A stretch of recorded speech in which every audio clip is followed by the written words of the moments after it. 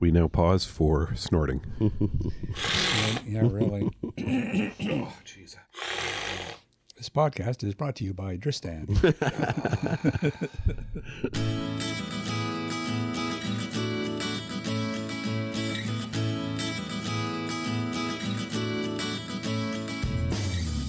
This is the AT Banter Podcast, a balanced and entertaining look at assistive technology, accessibility, and its importance in people's lives. Join Rob Minot, Ryan Fleury, and Steve Barclay as they banter with people around the world about anything and everything regarding assistive technology and the disability community. Now, on with the show.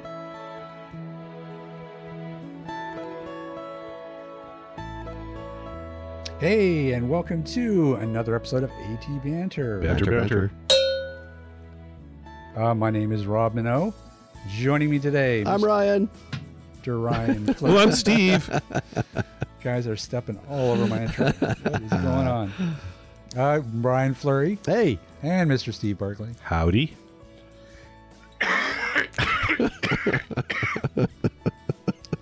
That's our co-host Wheezy.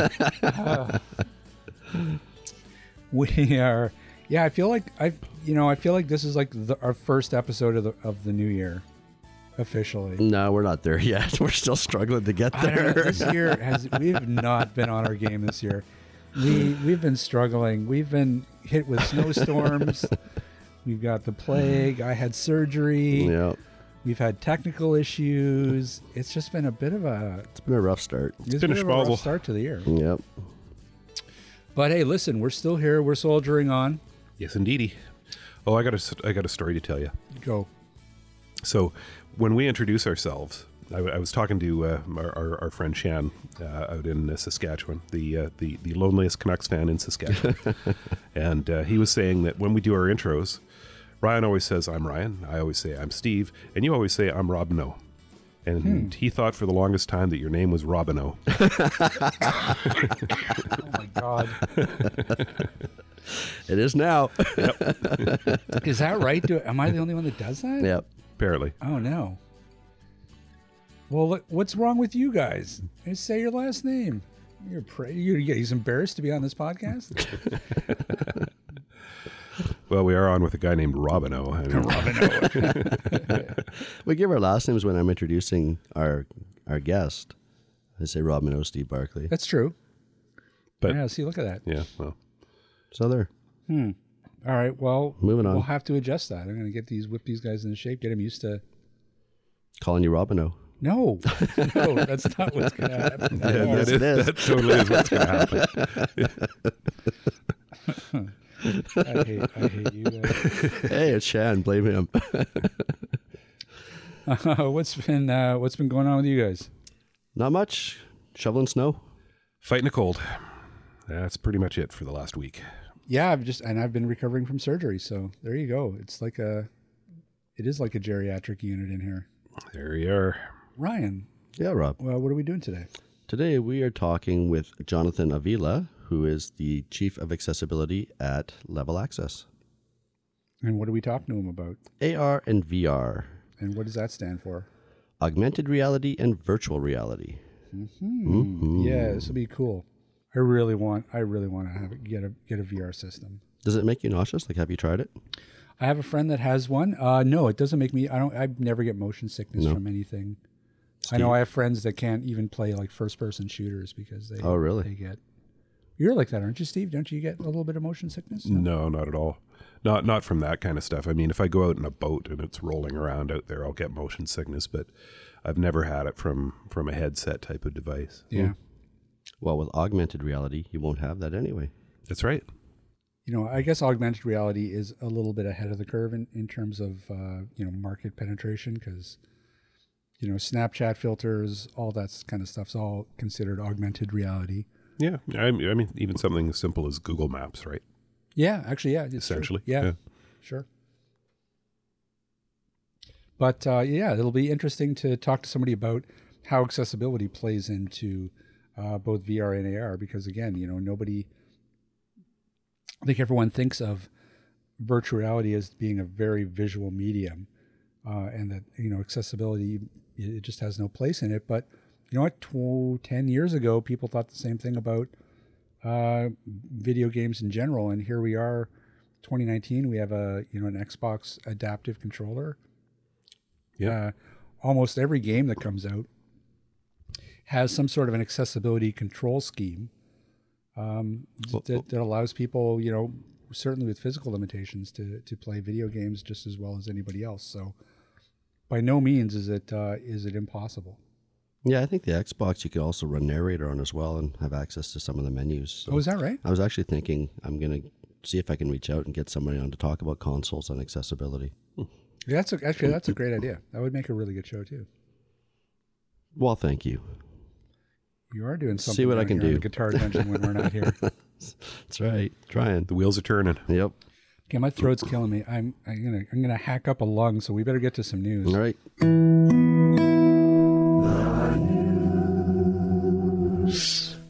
So, gene therapy first to halt most common cause of blindness. Yeah, this is a BBC News article talking about a study being done in the UK with advanced age-related macular degeneration, and they're actually doing injecting a synthetic gene into the back of people's eyes to try and prevent the die-off of cells in the retina, or in the macula rather. So there's 10 people so far who have had this gene therapy treatment from Gyroscopes Therapeutics, and the article's kind of sketchy on exactly what all's going on, but it sounds like it's just the start of this trial. But it'll be really interesting to see. This is, I believe, the treatment that when we had a person on from Foundation Fighting Blindness, I think this is the one they were talking about, where they're actually putting genetic material into the eye, which will produce the drug, the protein that will stop the cells from dying. So it's going to be very, very interesting to see the outcome of this study, and see if it turns into a viable treatment.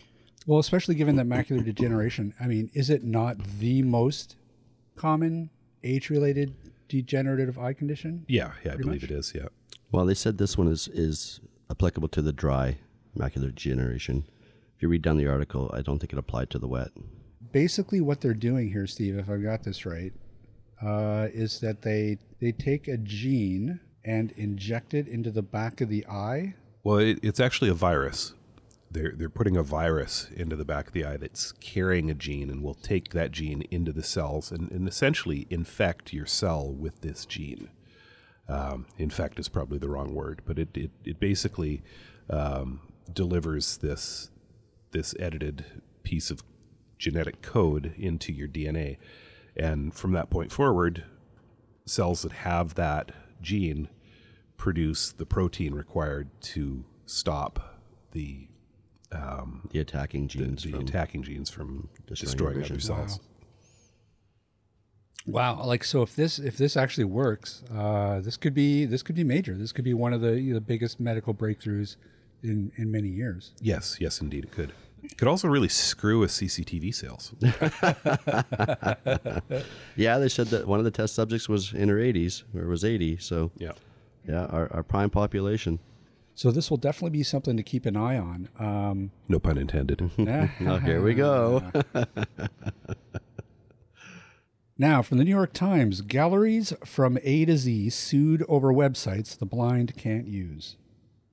On December 13th, a blind Manhattan resident named Henry Tucker filed federal lawsuits against 10 art galleries, saying their websites were not accessible to people who cannot see. The galleries' names included Adam Baumgold, Fine Art, Adelson, Agora, Alberts Benda, etc., etc. The next day, Mr. Tucker and his attorneys moved on to the bees. So this is basically somebody who's doing blanket lawsuits. That's right. Of art galleries.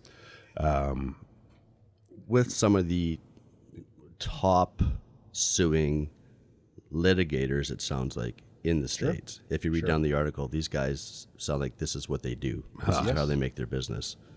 One of the interesting things I took out of this article, though, was that they were saying that a lot of the websites, or a lot of people go to the ADA because accessibility is supposed to fall under that, and websites is part of that, but it says the ADA doesn't necessarily specify clearly what website accessibility is supposed to look like, which I found quite interesting. So, these lawsuits, yes, working with the NFB, have proven to have some effect in the past, but I'd like to actually see what the ADA Act says about web accessibility. Does that just mean that you have, high contrast? Does that mean it has to be, whatever, have audio descriptions of your grade? Yeah. I would think that there's a solid foundation of at least an accessibility pass. I mean, you can tell a website that they've at least tried to make their website accessible. So things like alt tagging their images, laying out the pages with headings, et cetera, et cetera. There's all kinds of things that they can do to at least make it look like they've taken accessibility into account. Can you imagine the alt tagging for art, though? I mean, I've seen a guy stand in front of a blot and talk about it for half an hour, about the significance of it. I mean, alt tags for paintings could be massive. But this is just the website, though. Like, I don't think they're suing the galleries for their internal. No. This is all web related. Right. But I guess what stood out to me about this article, though, that I thought would be interesting to revisit the conversation is, again, these lawsuits, because it's obvious that what's going on here. I mean, this guy's literally just going through the phone book or whatever, and let's sue art galleries, and just starting from A and going to Z, and that's what the article sort of points out as questionable. And at the end of the article, they sort of leave this question open: is this a human rights issue where we're trying to to bring some of these companies, businesses into the accessibility fold, or is it just a money grab? Well, you read the article here, it says, there's a statement there that says, a lot of these, end users that are suing these websites are getting, maybe hundreds of dollars after litigation's all said and done. The lawyers are walking out with thousands of dollars. Okay, but so money grab for a lot of them, sure. But I disagree. I mean, a lawyer. I mean, look, lawyers are like anybody else. They should get paid for the work that they do, and so sure, yeah, lawyers are making money. The plaintiffs probably aren't making all that much money, but I mean that's okay. I mean this guy that brought this suit against these art galleries, for example, he's not doing any of the legal work, so it's I think it's fair. Okay, but again, we go back to and we don't know the answer to this. What is accessibility to you, and what is accessibility to me? This guy says it's not accessible. What wasn't accessible? The article doesn't say. Well, the article it doesn't, but I mean, there have been enough lawsuits, I think, at this point around accessibility of websites that there's probably a de facto standard that's been built over the years. Yeah, absolutely. There are standards out there, and I'm sure, within these suits, they point to some of these standards not being upheld. I think that this is exactly what needs to happen for a lot of businesses to take accessibility seriously. And I'm sorry. I mean, litigation, we've heard over and over again, is really the main thing that gets businesses attention. And I'm not disagreeing with that, but I'd like to see the fuller story. Did this guy approach the galleries? Did he work with them on making things accessible? You know what? There's companies to help do that. It's not his job. It's not. Sure, it is. It's our job to educate the public. No, that's yes, absolutely it is. not. No, it's not I our agree. job to. I disagree. It's not our job to. We talk about accessible products all the time, and we're out educating people on accessibility. But that's not what we do. It's not our problem. It's what we do. That's right. It's what we do. But it's not our responsibility to go to businesses and make sure that they're complying with a law so they don't get sued. That's not our job. When was the last time you went to an art gallery website to determine if it was accessible so that you could contact them and say, hey, your website's not accessible? But if you're going to an art gallery, or maybe you're looking at going to an art gallery and you're doing a little bit of research and you find that maybe it's not accessible, wouldn't you want to reach out to them and maybe work with them to make it more accessible for everybody? Not if I've got the option of reaching out to my lawyers and getting And a few sue them $100 first? for it. See, I disagree with that approach.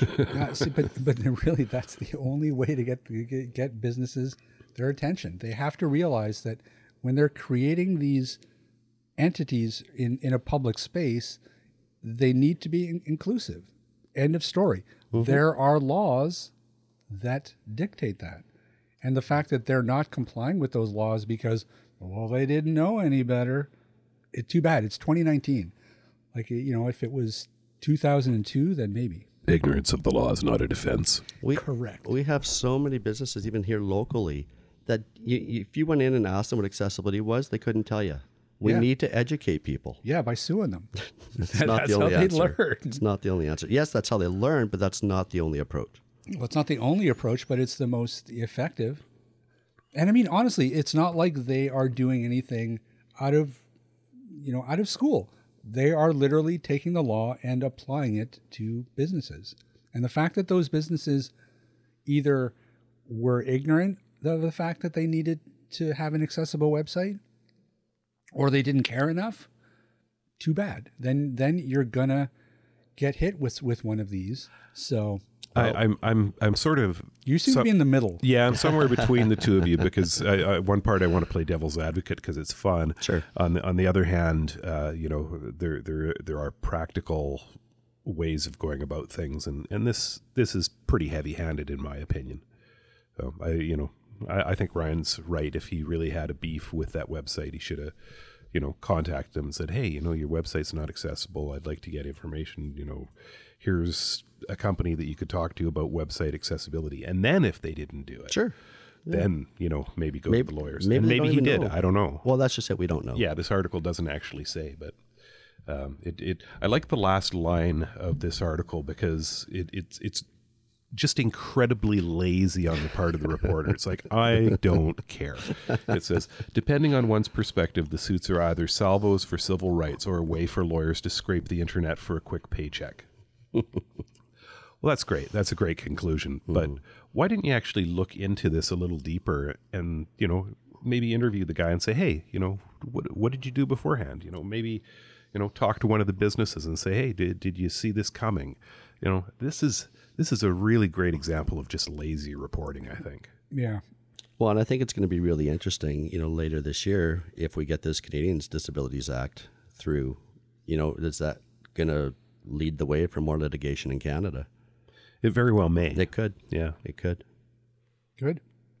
So we shall wait and see. Yeah, Ryan. I knew I should have went to law school. Ryan will be sitting down here with yellow pages. No, flipping through. No, I'll be pointing people out to W3C Web Consortium guidelines, and if, like you say, there's other approaches first before you're calling the lawyers. Okay, Rob, you and me and a lawyer. Yeah, sounds good. I'm down. I'm ready. Me and Steve will be on the yacht. Yeah, You'll still be here in the guitar dungeon. All right, with your guitars. Yeah, with your guitars, and you're like, I'm going to teach the world to sing. Hey? Get out of the bathtub, Rob. It's my turn with the yacht. I don't know. All I'm saying is we preach education all the time, and now you're flipping that and you want to litigate. So no, that's exactly what you just said. Well, I think we've said on previous shows, the most important things are advocacy, yes, that there be laws in place, and that people apply them. Yes. Yeah, I mean, sure. I mean, educate. Don't get me wrong. Like, I'm not saying that education isn't important. Certainly, of course, it's important, and of course, it's what we do. But there are businesses out there that just don't take the interest in making accessibility a thing because they either, the demographics aren't there for them. A company. It's frustrating when you think of it in terms of a company will plug money into search engine optimization in quotes for their website, or Facebook advertising for their website, or any sort of digital marketing aspect. They'll soak all kinds of money into that. But the idea of, oh, you know what, I might have to redevelop the site a little bit and pay a developer, $1,000 to make my website accessible. Well, all of a sudden it's like, ooh, well, that's not a lucrative investment for them. And that's just got to change. Yeah, for sure. Boom. I win. I win. Ryan said, for sure. Let's stop there. Okay. Yeah. I got the original. I can edit that out.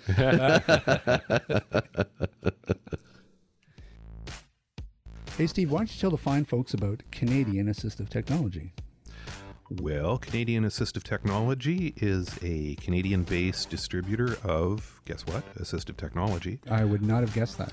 Really? Oh, I got to work something better into the name then. And we do all kinds of low vision and blindness aids, as well as all kinds of physical access aids and accessible furniture. You name it. Visit our website at www.canastech.com.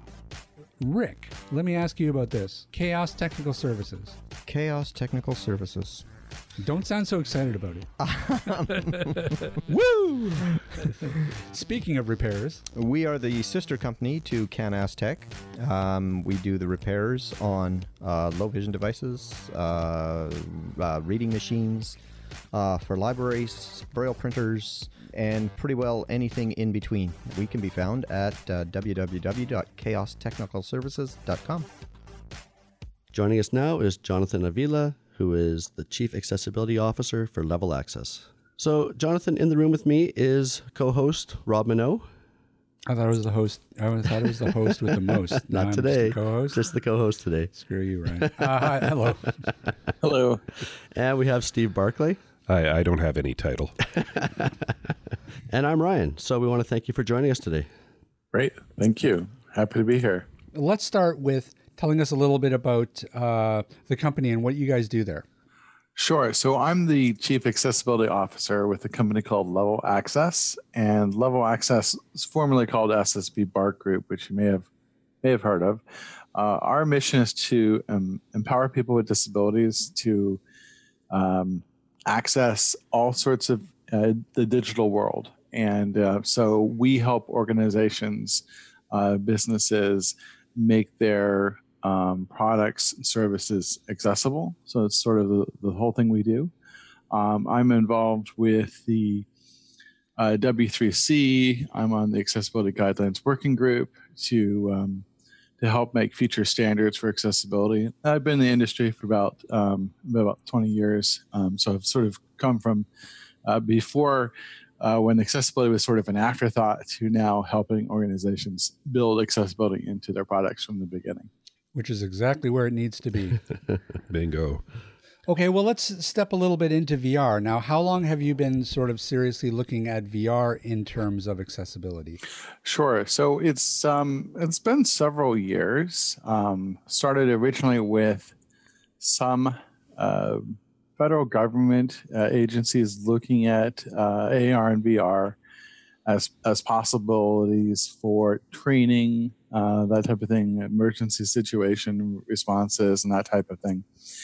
And of course, we had a lot of initial pushback, people saying, it's a very visual medium. This is, won't work for people who are blind, that type of thing. And of course, I see that as incorrect because all of the things that the system knows about the players and the environment and those details certainly can be communicated in different ways for people with different types of disabilities. So I'm looking at different modalities of communicating that same information.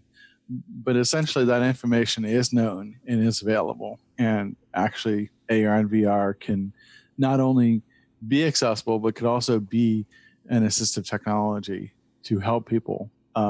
More recently, we have been working with organizations in the CVA space in the U.S. And the CVA is the 21st Century Communication and Video Accessibility Act. And it requires that any type of communication, whether it be two-way communication between humans, whether voice or text or real-time communication, etc., be accessible and accessible across the board. People blind, deaf or hard of hearing, cognitive, learning disabilities, motor impairments, etc. So organizations in particular who make games and other types of things that fall on the spectrum of immersive technologies reach out to us. And we worked with them to initially make those communication features accessible, or to explore the opportunities of making those features accessible. And so, like everything, gaming and other types of technology, there's really that social interaction aspect between humans. And AR and VR is no different when it comes to including those capabilities. So that's sort of where we're starting. And I hope that as we conquer some of those initial challenges and make progress, that we'll then be able to extend the accessibility beyond those communication features. Now, I mean, and AR and VR are both fairly new technologies in terms of, in terms of the entire scope of things. Is that a bit of a challenge too? Because it's really still an evolving, it's still an evolving market. Or is that maybe actually an improvement? Is it better that you're working at this from the ground floor? So So essentially, it's an opportunity, but also at the same time a challenge, right? So when the iPhone came out, it was 2 years until it had screen reader built in.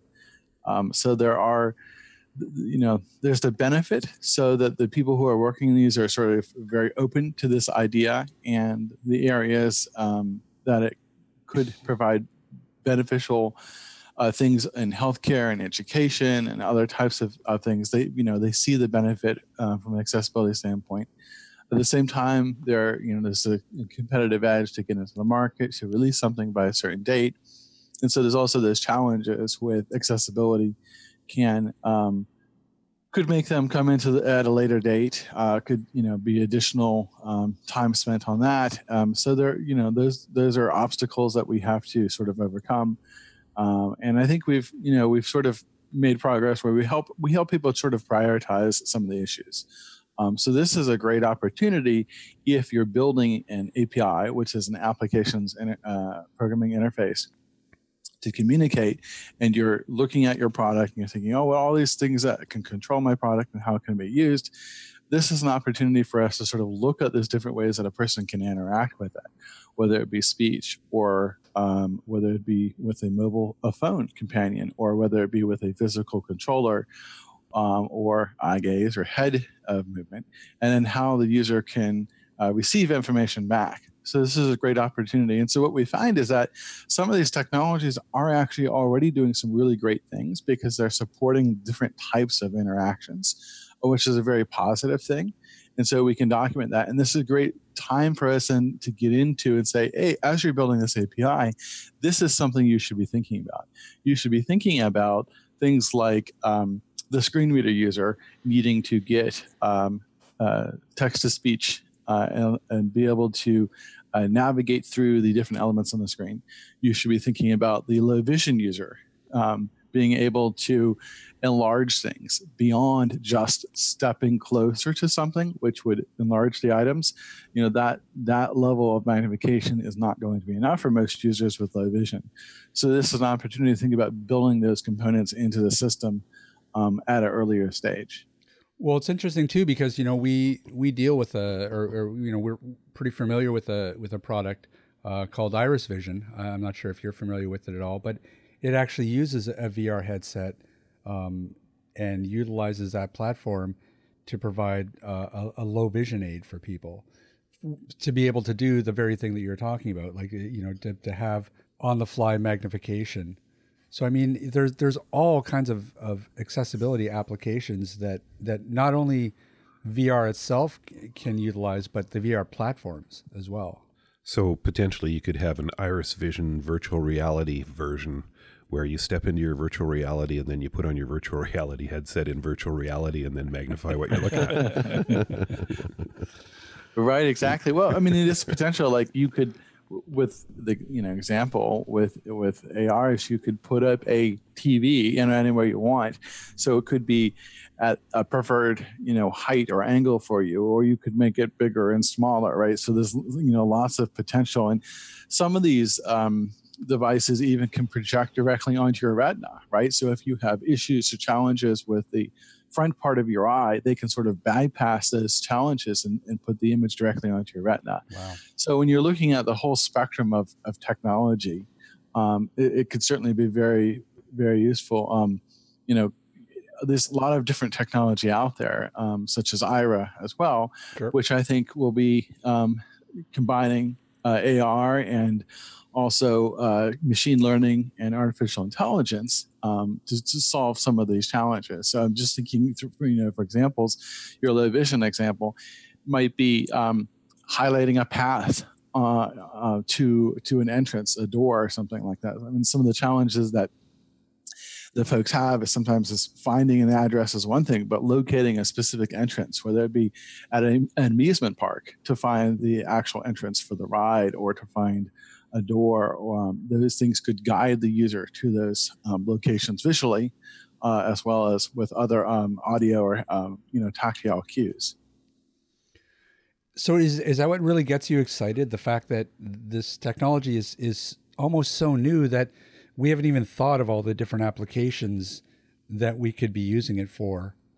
Oh, absolutely. Right. So to me, it's exciting because it's that assistance with wayfinding that you could practice a route without having to go out into the environment to practice that route. There was an example, some folks had used a white cane with a motor on it to vibrate. And so the user could simulate going out in the environment, and as they encountered obstacles, it would vibrate the white cane. And obviously, there's some challenges with that, being quite realistic. But it gives you the idea of how you could actually navigate through the tools that you're used to using through an environment and gain the practice for safely navigating, wayfinding, exploring areas virtually before you explore those areas. But it's sort of beyond that, because there may be areas that you can't get to for certain challenges, certain things that maybe you can't explore by touch because those things are too fragile. And so having a simulated environment where you could explore those senses and feel those items and experience the different perceptions, whatever it might be. We're talking about touch, but there's smell and there's proprioception and there's temperature and taste and all sorts of other senses out there that eventually will be more mainstream in these technologies. And so it allows people to experience places that they might not normally otherwise be able to experience. So I think that's a huge aspect. And what also I think is very exciting is that people with disabilities can really go into these virtual worlds, and their disability is not apparent. They can choose to identify if they want to as having a disability, but they don't have to. So they can be, integrated into an inclusive, virtual, world, and don't have to be treated differently because they have a disability. Right, and that kind of takes us into the sort of the gaming and the social interactions that can come with gaming. Yes, absolutely. I mean, so when you look at gaming, it is so very social today. If you look at young people coming into games, they expect a social interaction, and I've read plenty of gaming forums where people say they won't even buy a game that doesn't have a social aspect to that game. Yeah. So this is a very, very big part of a thing. And it's not even just young people. I think the average age of a gamer is like 35 years old. There's people who have all ages and abilities playing games, and it really connects people. People need that entertainment and that social relationship to de-stress and unwind and that type of thing. So I think I definitely see this communication aspect being very, very big. And so, we're seeing, initially we might have had avatars in an online world, right, and now we're using AR and VR to sort of take those avatars and animate them and emote them into your character, how you want to be seen with other people, and communicating your body actions, through the virtual world to other people. So there's a lot of potential out there for how things go, and we just need to make sure that those different aspects can be communicated in different ways. For example, if there's visual type of communication, body language, that information can be communicated to people who can't see that, or if someone who is deaf or hard of hearing is not able to speak, that they can be able to type, and that could be translated into their voice that represents them to communicate with other people. How big of a challenge is it to really make these spaces accessible? That's sort of a complex question. It depends on the type of technology that's being used. It depends on some of the frameworks being in place, right? So initially, we don't have a lot of those frameworks in place that contain, so just beyond like the social aspects, in order to get to that aspect, right, of communicating or playing a game, you actually have to be able to put on the headset. You have to be able to configure it to you. You have to be able to set it up and create an account and log in and do all these other things that are required. And so that process is something we have to sort of work with first. And then, as I mentioned before, with this API, we sort of have to make sure that, okay, well, great, it's useful that you can use voice chat, and maybe that's accessible to someone who's blind, but how are they going to activate that voice chat? And how do you get from step A to B in that system? Well, you need to have that internal structure that would allow, because these platforms generally aren't using something where you could use a typical screen reader like you might expect for Windows or VoiceOver on the Mac, to just pull that into this environment. These environments are often very, different. And so you would have to build that capability in first to support that type of navigation, to support that type of speech or other type of feedback, Braille or whatever it might be. And so when you build in those capabilities, then you can start building on top of that. And a lot of these platforms that are coming out, they're not only a game or a product, but they are a platform that other games and products and apps will be built on top of. So making sure that we get accessibility into these platforms is really key. And that's been a similar challenge that we've had with the gaming environment. When you have different engines like Unity or Unreal that are used for the gaming, making sure that we get accessibility into those engines and into those frameworks so that other apps can then take advantage of them. Sort of in the gaming world, the Xbox is a great example of something where Microsoft built a lot of accessibility in. They built some of these back-end services that then, when apps can then take advantage of those services to make things more accessible by either text-to-speech or translating speech to text and so forth. It's very much an evolving field right now. I mean, we have several different VR platforms that really, I don't know. I don't know if any of them have really penetrated the market to the degree that the developers have hoped. I mean, we've got the Vive, we've got the Oculus Rift. Is that correct? Yeah. We've got the PlayStation, the VR gear. I can't think of any others, but I'm sure there are. I mean, there's of course the lower value ones, right? The ones that just use a smartphone. Yeah. Right.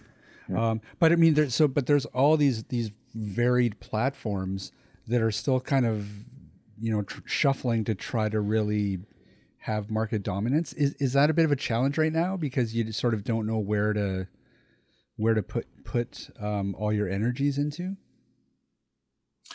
Certainly is a challenge convincing all of them that they need to invest in accessibility, and that the investment will be worthwhile and is necessary. And that's where I think with the communication thing in the US, with CVA, there's potential fines for the communication features not being accessible. So there's a really, from a legal standpoint, there's an interest in making those parts accessible. And so that regulatory aspect has been helpful. Unfortunately, in the accessibility space, it almost takes regulation or sometimes litigation in order to drive the industry forward. So we haven't seen as much progress in other areas before that. So it's certainly a challenge. The mobile device challenges, as you mentioned, those devices as they are maxed out, with the VR, and so putting an assistive technology on top of that, could affect performance, right? So there are real challenges that have to be solved, especially in some of these lower end ones. And I don't have all the answers, but I think the first step is awareness, right? Just communicating to these different groups, the awareness for this. And there's different approaches.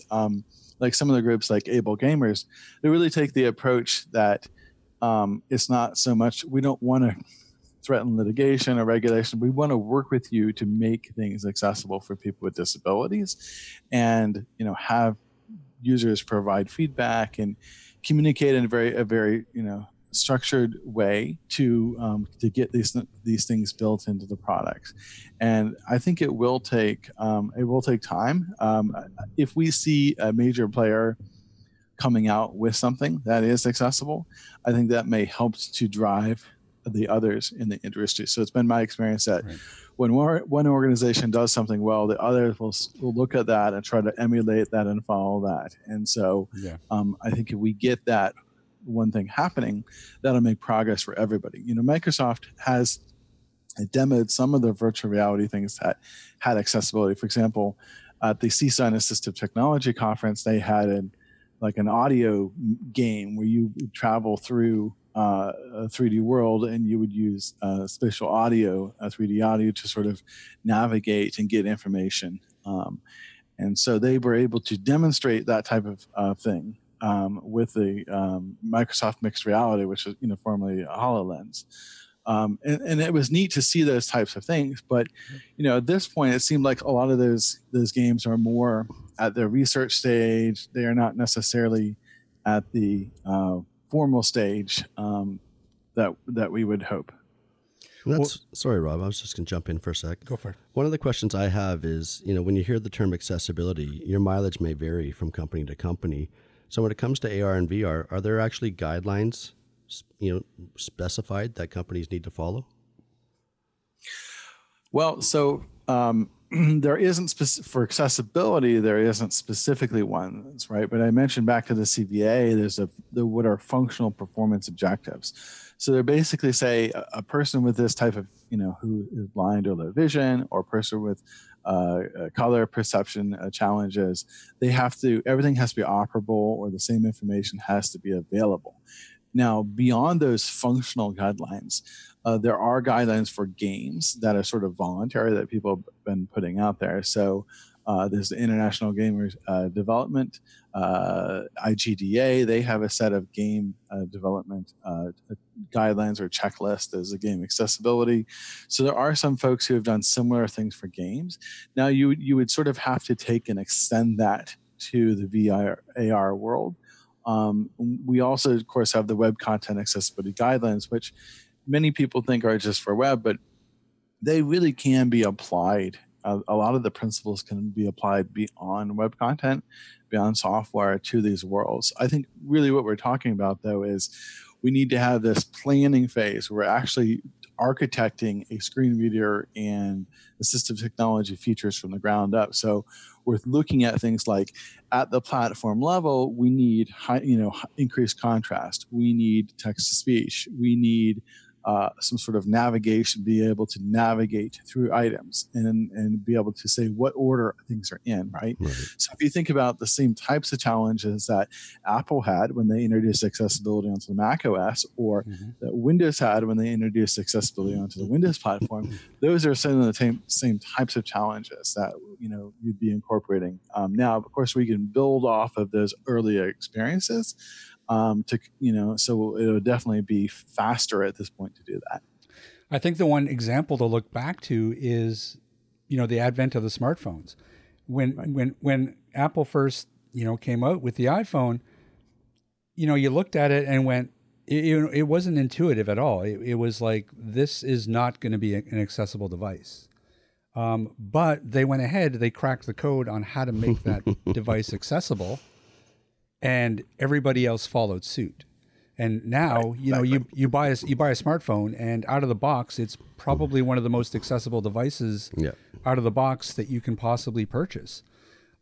So in a way, you transfer that to the idea of VR, and really all you really need is that one VR platform to sort of take the lead.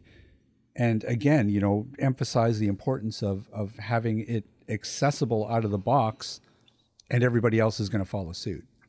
Right. And there's certainly, I think what was nice about the mobile environment is that it was, in some sense, people started over with the user interface, right? Yeah. They took a simplified user interface that had less items on it, was more straightforward.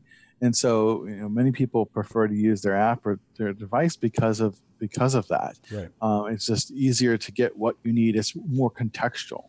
And I think that AR and VR could certainly be that as well. If you think about all the contextual uses of this technology for people with cognitive learning disabilities, as they're performing a job, getting that contextual help of like, here's the next step, here's where you push this button or take this to this location, that just-in-time information and sort of like a heads-up display type of thing will be very beneficial to that group of people. And I think it's important, like when we think about disabilities, a lot of people have multiple disabilities. So you may be blind or visually impaired, but have an additional disability as well.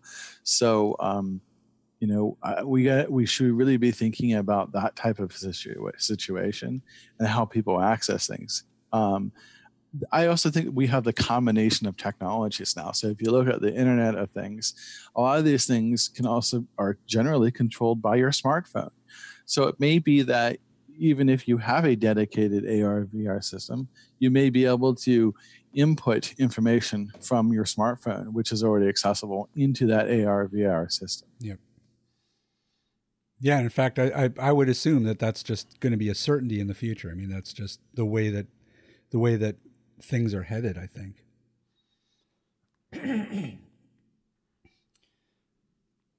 Now, is it a little bit frustrating when you talk to people? Because I feel like whenever I talk to people about VR and AR, people automatically just assume that it's gaming. That's really the only component of either VR, AR, because mainly that's just been the historical usages of it mainly.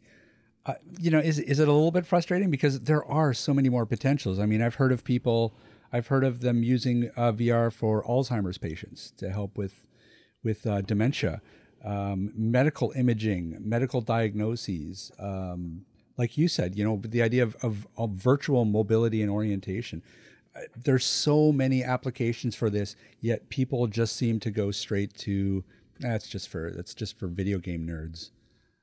I think it depends who you talk to, right? So the people who maybe only seen the video game aspects, or that's been their experience, that's where they're coming from. But if you talk to the people who really are in this space, I think they're going to see the other potential. They're going to see healthcare. That these devices are going to be used by surgeons to augment the surgery or to practice the surgery beforehand. They're going to be using this type of technology in the military. They're going to be using it in education and classrooms. So I think the folks I've been in the industry, I think are seeing the potential beyond gaming. And so I think that's going to be a big area. And that's also good for accessibility though, right? Because most educational institutions have some accessibility requirements. Healthcare, certainly if it has federal funding involved in the U.S., is tied to some accessibility requirements as well. So I think that may help. I mean, there's all sorts of apps that we're seeing these days, like to help people take their medication in sort of an augmented reality one to sort of make sure they're putting the medication in their mouth the correct way and taking the correct dosage. And so we're going to see more and more in the healthcare space.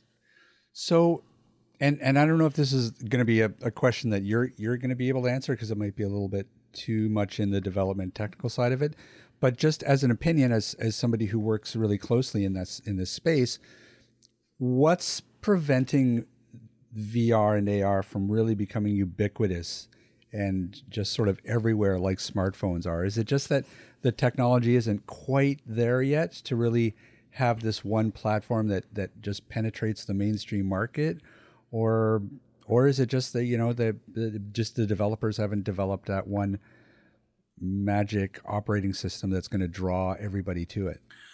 So I've seen it sort of like a phased approach, right? So if the first was sort of like the gaming, and there was some, you know, advanced uses in medicine and military, but where we started seeing it come in next is with AR and mobile phones, where you could drop things into an environment to make videos, or for gaming like Pokemon Go, or even for communication with your friends.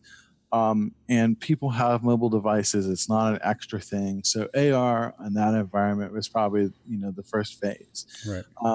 And I think there's certainly challenges with performance. There's challenges with cost. I mean, if you look at all the things that have come out from Google Glass to, there was a big manufacturer who had, you know, a sort of a heads-up display glasses, and they, you know, canceled the program on that. And I think it was about they didn't think the market was there to sell it, and so this type of solution would like pop up contact information, you know, calendars would tell you where the nearest coffee shop was in your glasses, and I think that's where things are moving. But they, you know, the impression I got was from the standpoint of return on investment, it wasn't there for them, and so I think there's that barrier that organizations are trying to break, and I think they're close to breaking that. And once they get to that point, these things will be very ubiquitous in our society, and I think this is the way things are going. It's just been a little bit slower than a lot of us had hoped. There's been challenges with the field of view being wide enough with some of the technology, because the processing power and the battery life and all those challenges. So it does take a lot of money and research to overcome some of these challenges. There's also been challenges with some of the VR making people feel nauseous, and those types of things. So they all have to be, you know, figured out and addressed. So Jonathan, do you know of any apps or samples of accessible AR, VR that people can actually take a look at? A lot of the folks we're working with, we're not at the stage where it's, you know, publicly available. Mm-hmm. Like we're doing a lot of the behind the scenes type of work. And the same thing in gaming, right? I mean, we're sort of really making that shift to accessible gaming, and we see people making some progress. There's examples of some things that people are doing well. You know, you can point to hey, this one aspect is really good here, but then another aspect isn't as good. But then there's other product here that has some progress as well. And I would just say the products that tend to allow for multiple modes of input and output are the best, right? I mean, simply relying off of eye tracking, or relying off of, you know, even the ability to have two eyes. You know, apps need to be able to support different methods of interaction, whether it be moving your head, using a controller, using a mobile phone, connecting a physical keyboard, you know, gestures, you know, performing gestures in the air, right? I mean, there's lots of different ways to interact.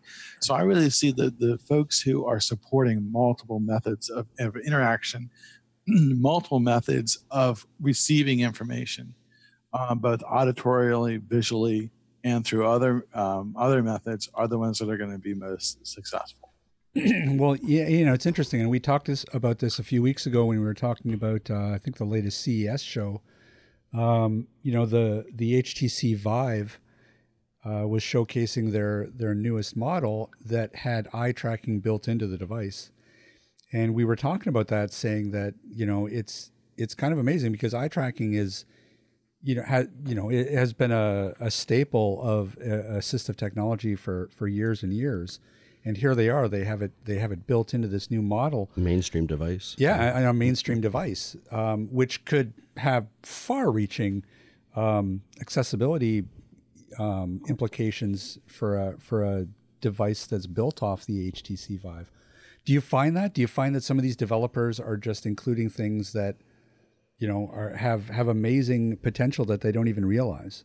Oh, absolutely. We see this with AR, VR, and gaming, that developers have introduced a lot of features, and these features turn out to be really good, right? So if you have a controller, making sure that, you can remap buttons on the controller. And I know that sort of applies to games, but it applies to VR as well, right?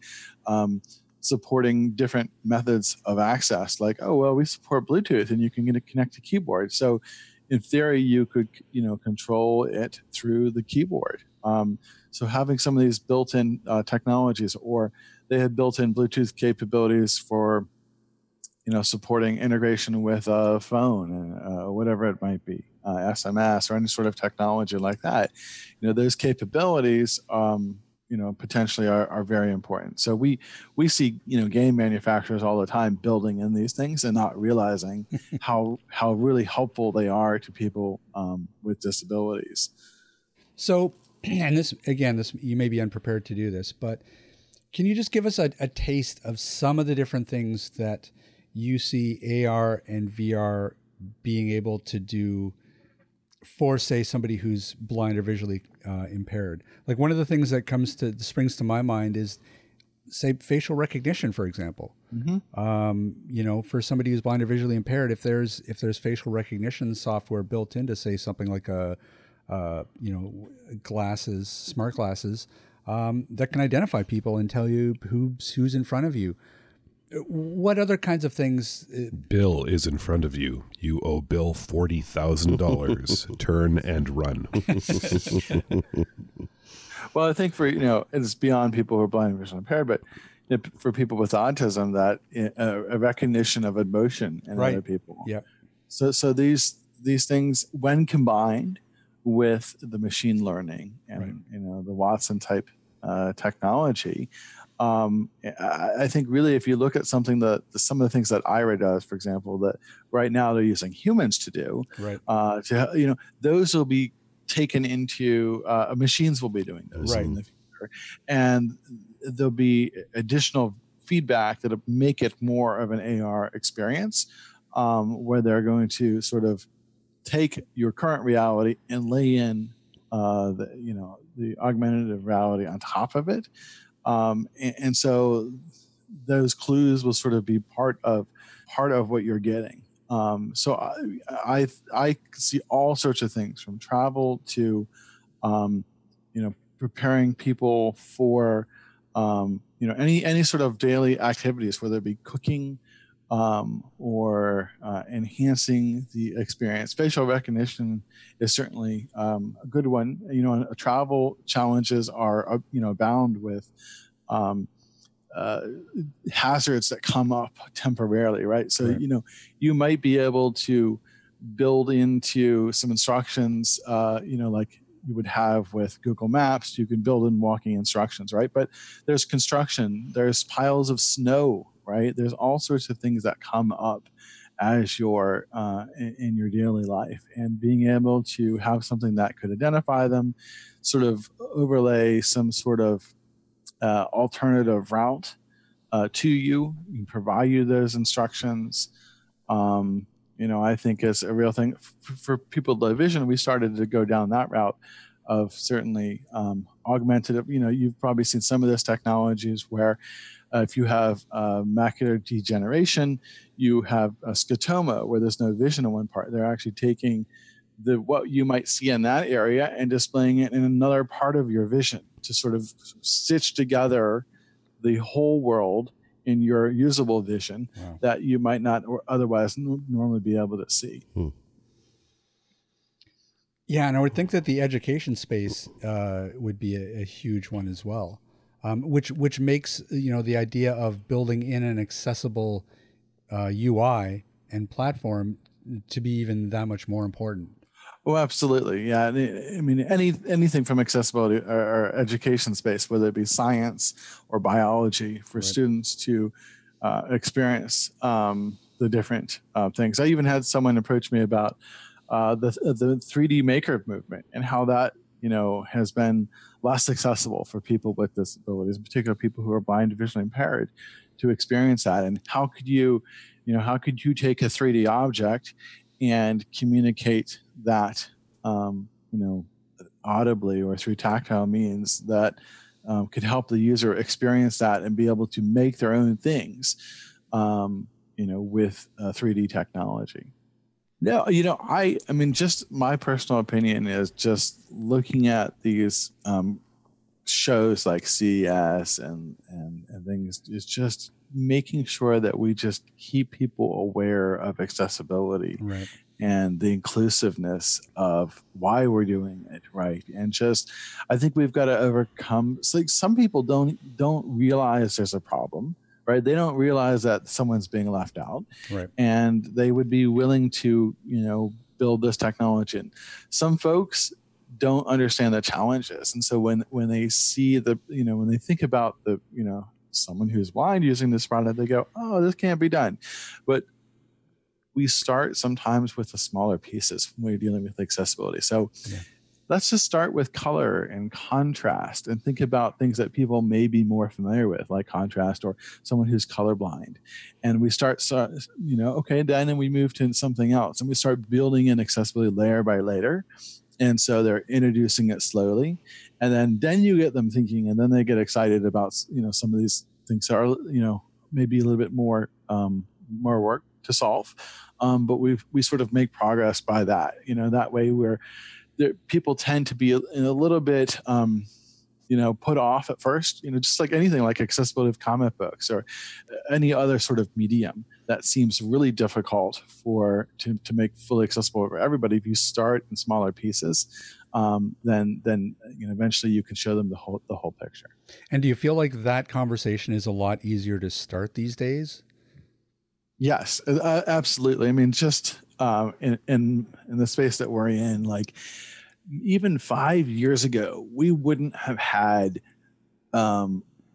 retailers and hospitality and travel and all these other people who are now very interested in accessibility, in general. We wouldn't have had them 5 years ago. I mean, initially when we started, it was the government who was concerned about accessibility, and that was really driving. And there was some in the education space, but they didn't have a lot of money.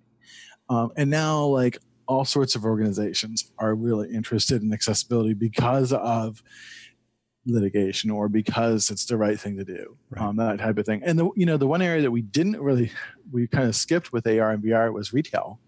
There's definitely going to be sort of that synergist between, AR, you're going into a store and you're going to be sort of maybe directed, or your experience is going to be enhanced by using the technology. And I think retail will be a big area. And because that industry has been very susceptible to litigation, that could be another area that we see, progress with AR.